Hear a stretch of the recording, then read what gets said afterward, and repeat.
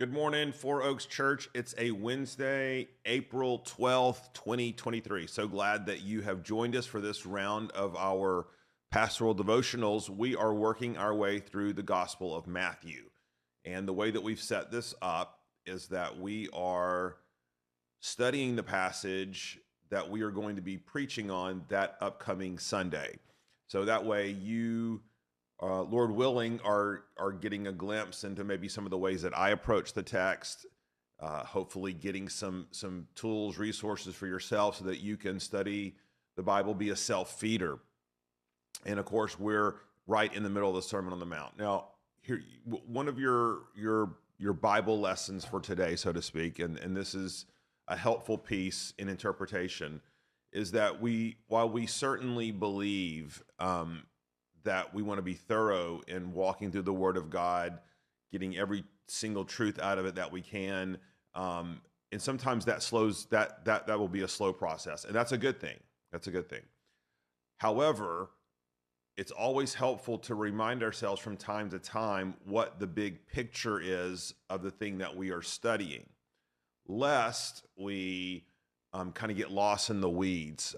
For example, going through a book like Romans. It's so rich. There's so much doctrine. You could mine it for so long.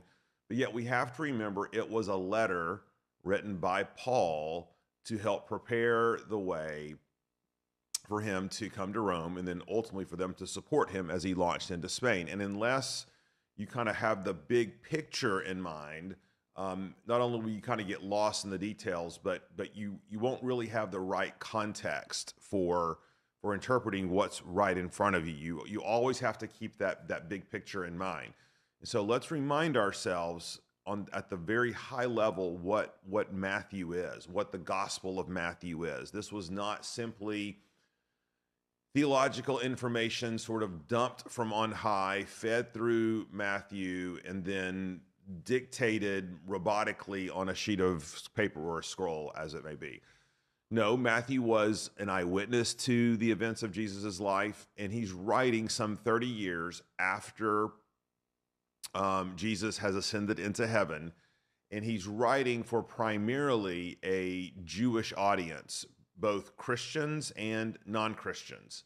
And what he is intent on showing is that Jesus is the long-awaited, long prophesied fulfillment of all Old Testament prophecy. He, in fact, is the Messiah King. And so everything that we've been studying thus far supports this idea that Jesus as King is being highlighted. Well, when we think about the fact that we've called this series King and Kingdom, it reminds us that the King came to establish his kingdom, to establish his rule and reign. And what we see in the Sermon on the Mount, in essence, is Jesus's inaugural speech. This is where he lays out for us what life in the kingdom looks like and what he's calling every citizen of that kingdom to do, the way they're to comport their lives, their values, their priorities. And in understanding that, Jesus is about to embark in a discourse in the Sermon on the Mount on a whole variety of ethical issues: sexuality, anger, lust, money, prayer, giving. I mean, just the whole gamut. And so it's important for him right at the onset of this inaugural address, as he's addressing us, his subjects, for him to clarify what he is and what he is not doing. Okay. And that's important. Let's read the text. We've been in it now for a couple of days. Matthew 5:17 through 20. Do not think I have come to abolish the law or the prophets. I have not come to abolish them, but to fulfill them.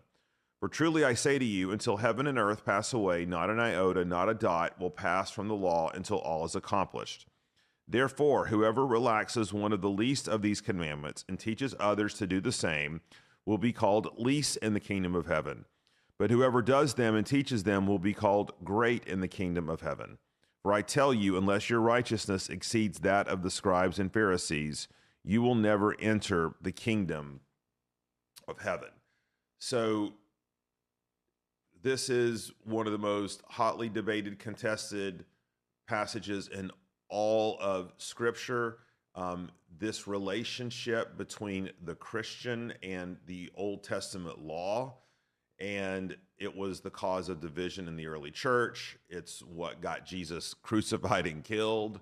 It was the dividing line between Jews and Gentiles, or shall I say, Christian and Gentile, Christian Jews, Jewish Christians, and then non-Christian Jews.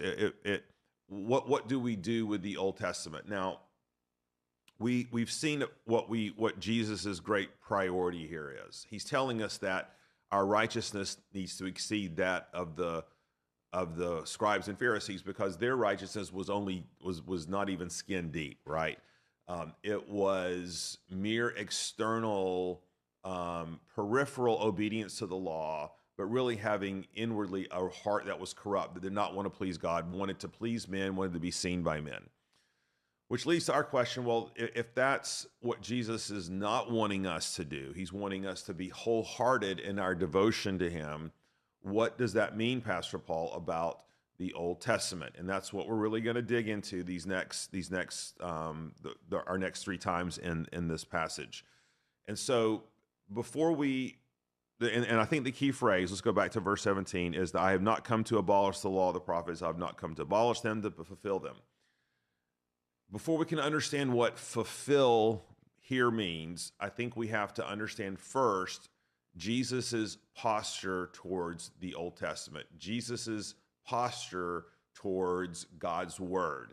And remember, the Old Testament was all there was of God's word. It wasn't all that there was to come, but it's certainly all there was at that moment. And a lot of times we can have a very disdainful attitude towards the Old Testament. That's just that Old Testament stuff, Pastor Paul. That stuff's abolished. It's gone. It's fulfilled. It doesn't have any relevance to us. But before we can really understand what the Old Testament says to us today, we have to reckon with what Jesus says here. And I want to talk about Jesus's posture towards the law.